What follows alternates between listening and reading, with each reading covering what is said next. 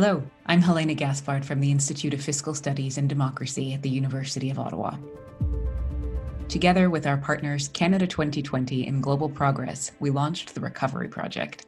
The Recovery Project is about thinking ahead to the opportunities and challenges beyond the emergency response to the COVID-19 pandemic. It's about bringing forward a variety of perspectives and ideas to reinvigorate our economy, enhance institutions, and make better policy choices. Today, we're talking about recovery in global governance terms.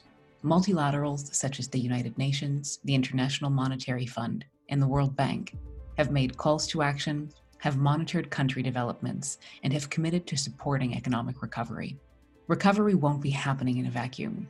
It will be informed by a country's governance practices. A country's governance structure is an expression of its values, its rules, and its conventions. In practice, governance impacts nearly every facet of a country's operations, from decision-making to politics and economy. How will governance arrangements impact courses for recovery? How can multilaterals best support recovery? And how will developing and established economies and democracies grapple differently as the world inches forward? Joining us today at the Recovery Project is Mitch O'Brien. Mitch is an expert in governments, in parliaments, and global development. He's worked across the globe in some of the world's most challenging countries to stabilize crisis situations. He collaborates with stakeholders, and he helps to build sustainable democracies. Mitch has a deep knowledge of global multilateral institutions, having worked with international financial institutions, various multilaterals, and international civil society organizations. Welcome, Mitch, and thank you for joining us at the Recovery Project. Good morning, Helena. Good to be here.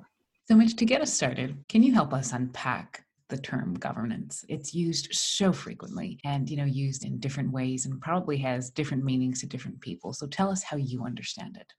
This is a difficult one. To my mind, a government is a legitimate representative of the country, whereas governance itself is the process by which institutions and individuals interact in order to be able to empower the citizen within those countries. So governance is really the how to, or how does government go about making sure that citizens can live a full and positive life. Governments are important, though, because they're the main interface then with the international governance system. And it's all built from nation states, and that's the building blocks that everything comes from originally. So Mitch, can you tell us about what the traditional roles of multilaterals are? Can you help paint a portrait of what this complex universe looks like?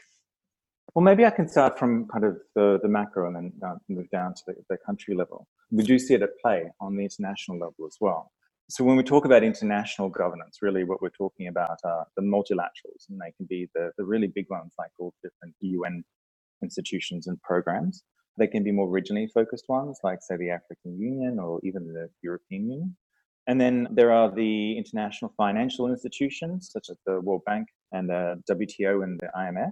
They're a little different to the multilaterals because the multilaterals are all based upon kind of one state, one vote sort of model, whereas the international financial institutions differ a little bit. And so the wealth or the level of development of a country often does impact upon the degree of influence they would have in the international financial institutions.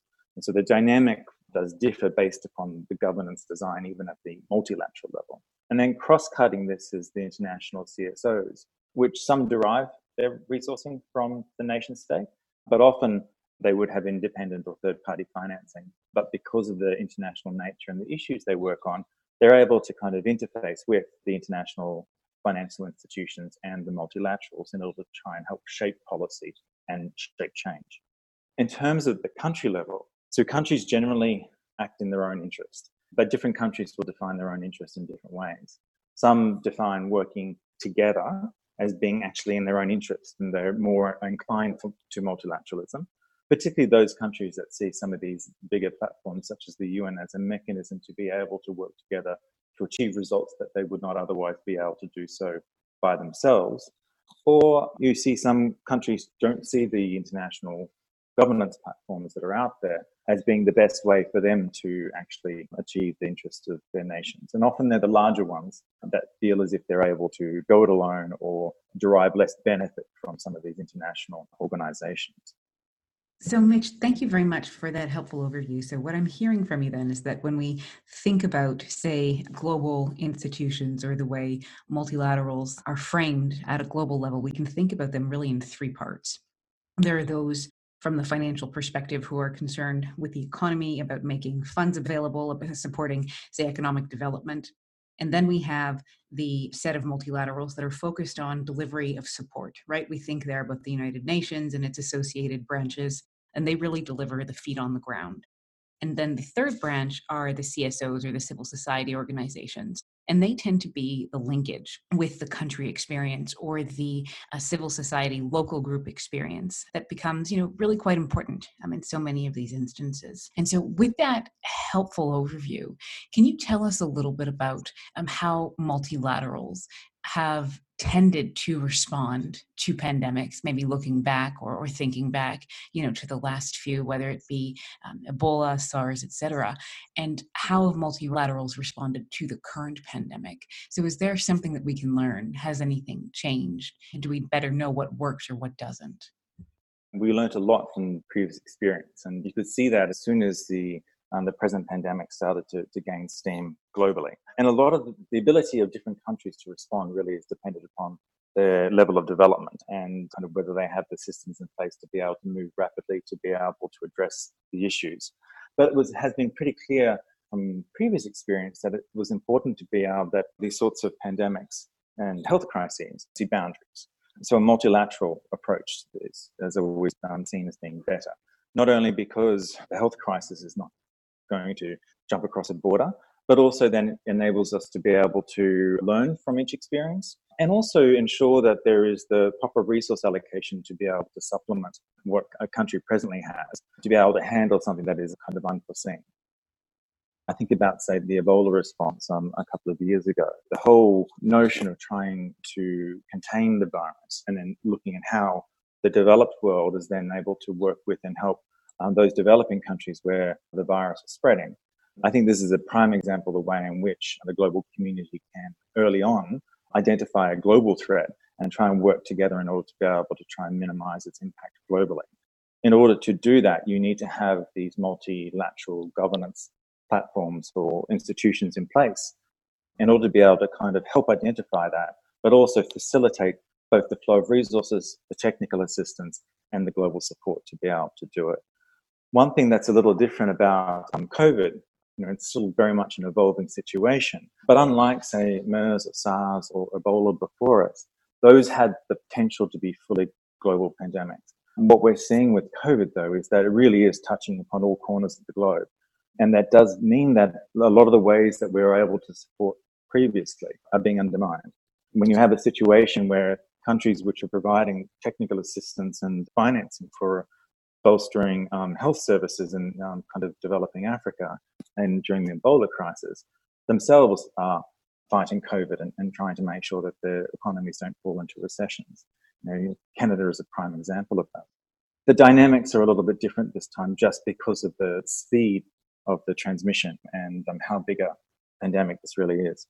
So when we're thinking about the speed and certainly the crisis and the emergency nature of this pandemic, can crises be opportunities to incentivize reform? So I'm thinking here about, frankly, conditions on aid, or requiring, say, investments in sustainable technology, or an improvement in emergency or resilience plans, or enhanced legislative oversight to access funding, or to have, say, a multilateral on the ground to support a country in its recovery from the pandemic. So are there opportunities here to encourage better outcomes?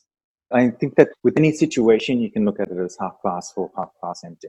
And I think that, we need to be able to try and look at it half glass full and learn some of the lessons from this so that we can apply them in future. In terms of our ability to be able to help deliver on the ground, just thinking about this from a developing country perspective rather than a developed country like Canada, there's been debates over the years as to the best way to be able to deliver overseas development assistance in partnership with developing countries. And so we had the Paris Declaration and the Accra Agenda for Action and the Busan process. And what they were all doing kind of in the late 2000s, early 2010s, was kind of setting out this new paradigm for the way in which developing and developed countries can work together. And the main principles there were about ownership, inclusive partnerships, and making sure that there were delivery results.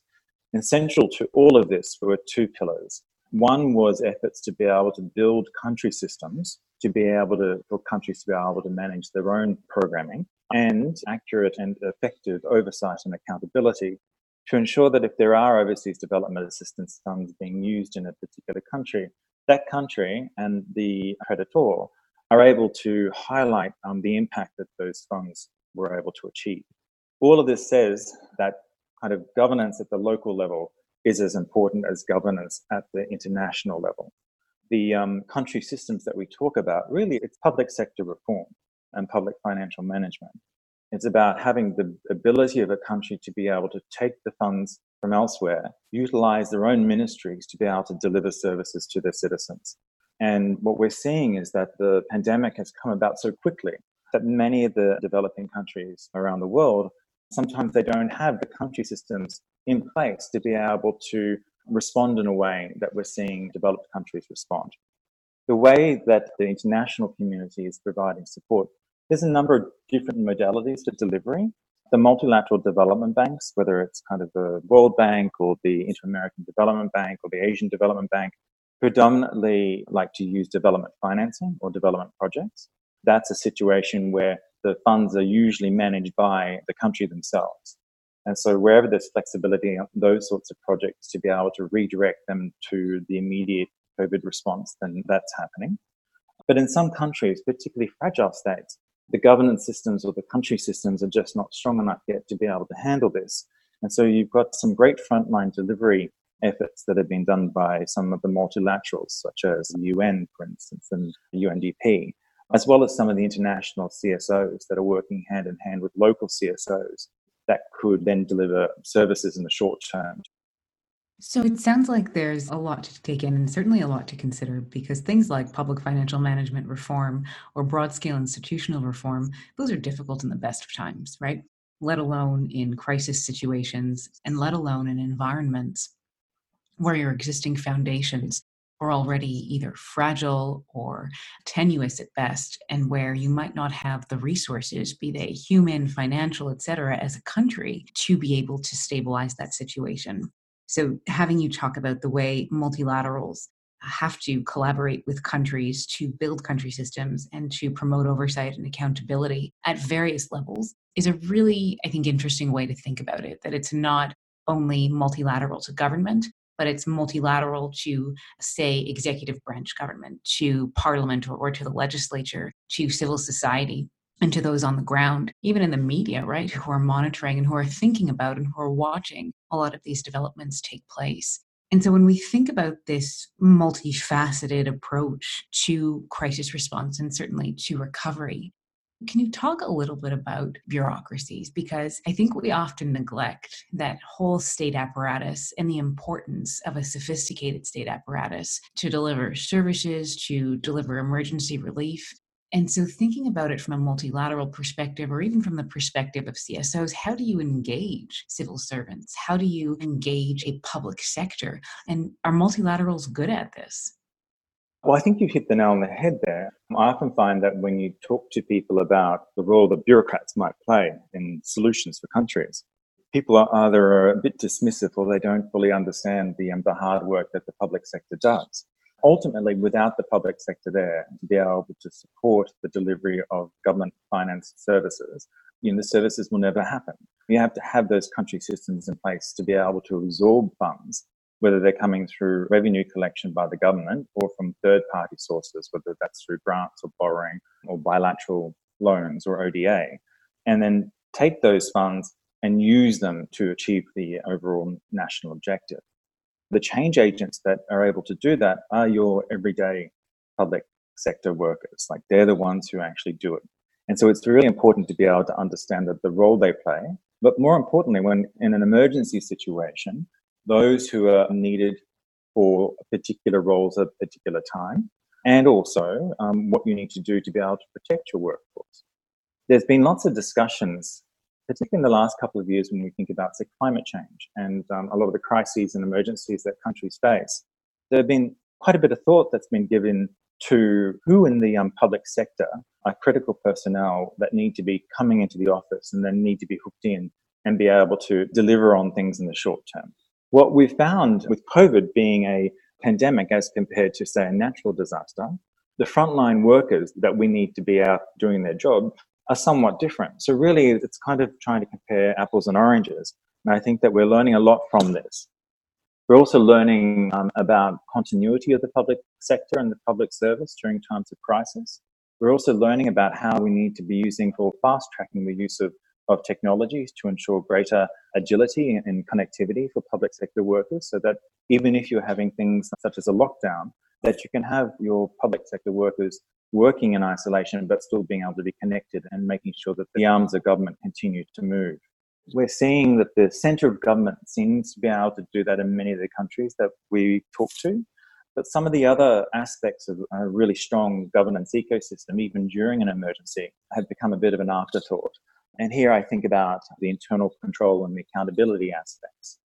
So you need to be able to have public sector workers delivering services, particularly healthcare workers, but also you need to be able to have the audit office be able to be conducting audits. You need to have mechanisms in place to be able to capture and record expenditure so that it can be checked by the audit office almost in real time.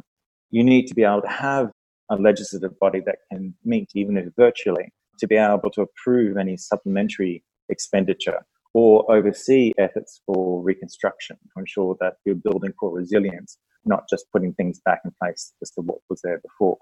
So I think that there's lots that we've learned around COVID up to date, but there's still a lot more for us to learn. And it really has acted as a bit of a stress test when we think about these country systems, how each country is responding. And it does highlight some of the weaknesses in different country systems in some of the countries. And I think that provides a bit of a roadmap kind of areas to focus on. I think that that's a really helpful segue of thinking about what recovery might look like in a developing context and how you go about thinking through recovery with all of its complexities, whether it's an established democracy, an emerging one, whether it's an established economy or an emerging one. I know you emphasized heavily, Mitch, considerations of the bureaucracy, considerations of things that we might take for granted here, right? The ability to telework and to keep a bureaucracy running or to keep a legislature running.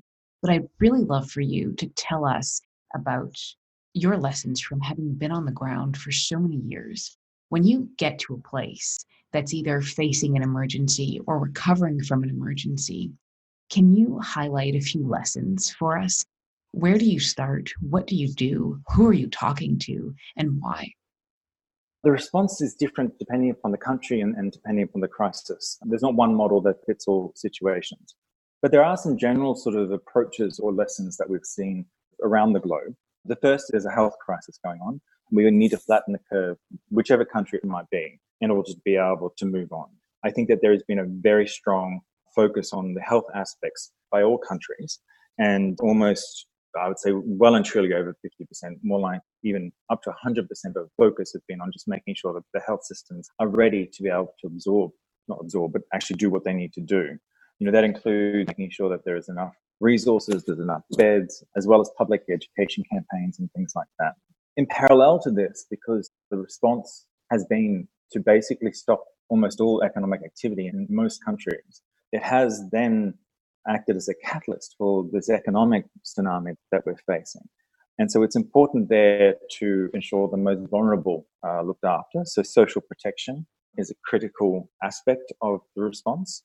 So for those who can't go to work, for those who were vulnerable in the first place, a crisis or a pandemic such as this just exacerbates the situation further. So there needs to be policies in place for some sort of social protection, at least in the short term. Some countries are kind of getting to this point now, and others are still a ways away. There needs to be thinking about how do you come out of the crisis? Like, what does this recovery look like? And it's one thing that's becoming clear is that it's not a process that kind of bookends each other, but rather both the health and social protection aspects are going to have to continue right through, at very least until a vaccine is found. But then those economic aspects kind of overlaying that. So governments are going to be able, and public sector employees are going to have to be able to be thinking of both simultaneously as we move through this border crisis and move into recovery. But recovery needs to be about not just trying to get us back to where we were before. The recovery is an opportunity to try and ensure that our economies and our countries are far more resilient to this sort of global event than they were previously. I think it does shine a spotlight on the need for better health services in all countries globally. But a lot of this does focus on, when you talk about resilience and recovery, we also need to be able to spur economic activity again, which is going to be difficult because until there's a vaccine, human interface and interaction is going to be different. So a lot of smart people at the moment are trying to work out how you can bring those two things together, spur activity in the economy, but without actually increasing a threat from the pandemic. But finally, and the area that I guess I worry about the most is that, and this is not just for developing countries, this is for all countries, there's been a need to increase spending exponentially in some countries. It's necessary now, but it does mean that once we're kind of through kind of the pandemic, we need to be able to, A, account for how that money is being used and if it was used appropriately. But secondly, how to manage the debt. Many countries in the world have such high levels of debt to start with. It was an area that had been flagged for the developing South the last couple of years as being a growing problem. So those issues haven't gone away, but the amount of activity within the economy over the next couple of years is going to be diminished. And so working out how to better manage that debt that's been accrued and what developed countries can do as well to be able to support that. One of the initial comments that I made about COVID being different in that it really has touched all four corners of the globe.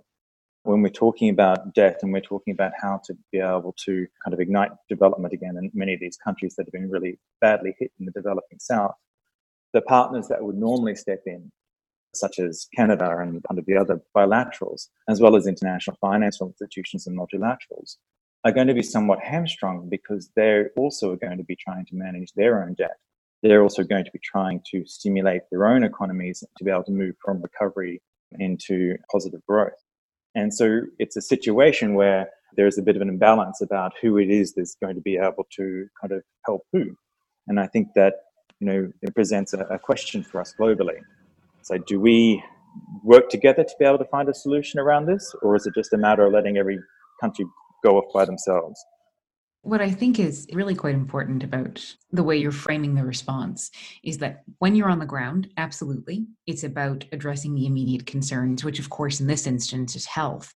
But when you're on the ground, you're also able to identify a lot of those gaps and a lot of the problem points that are perhaps evident there in the immediate term, but that also might need correcting over the longer term. And what I'm hearing from you is that question of resiliency, be it economically in health systems, will be absolutely important around the world for established and developing countries. But perhaps the biggest problem of them all will absolutely be debt and the capacity to manage debt and what that means for different countries, for their infrastructure, and certainly for the health of their overall economies and the way they're actually able to serve or perhaps in some instances not serve their own citizens. Mitch, can you help us frame out perhaps what are the regions or what are the countries that you think will need the most support going forward? And where do you think multilaterals or perhaps even middle powers can have the greatest impact? I guess you could look at it from two criteria there. There's those countries that have been hit hardest by the pandemic, and then there's those countries that might not have been hit as hard, but nonetheless didn't have the capacity to be able to manage the pandemic as it happened. So in terms of kind of looking forward, they would be the countries that would be important to kind of look at and focus on it and see what can be done.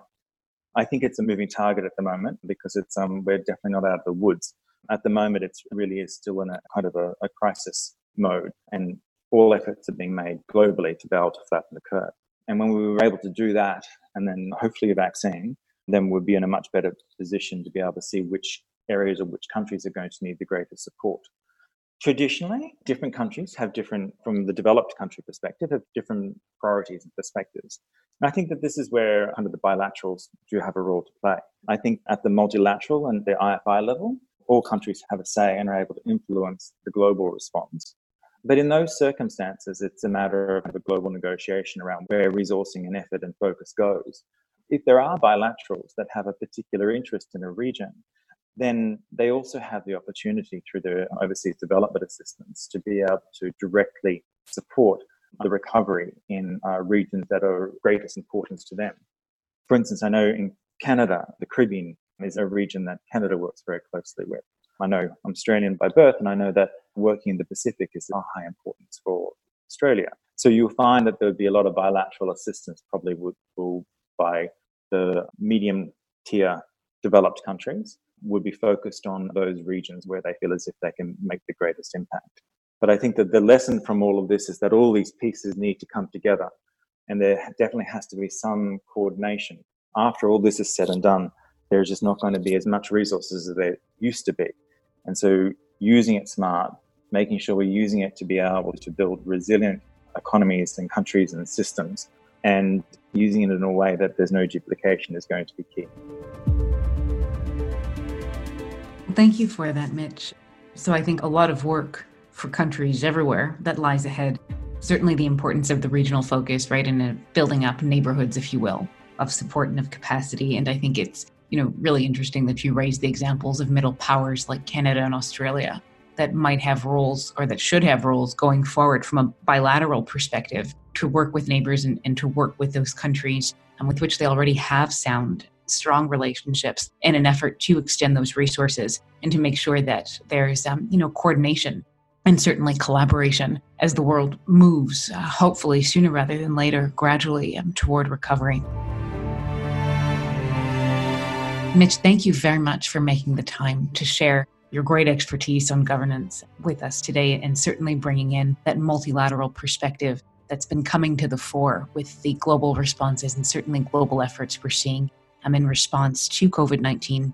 Also, I'm sure we can expect as we face recovery and mounting debt levels together. Thank you. Thanks a lot, Helena. And congratulations on the recovery project. Keep up the good work. Thanks very much, Mitch.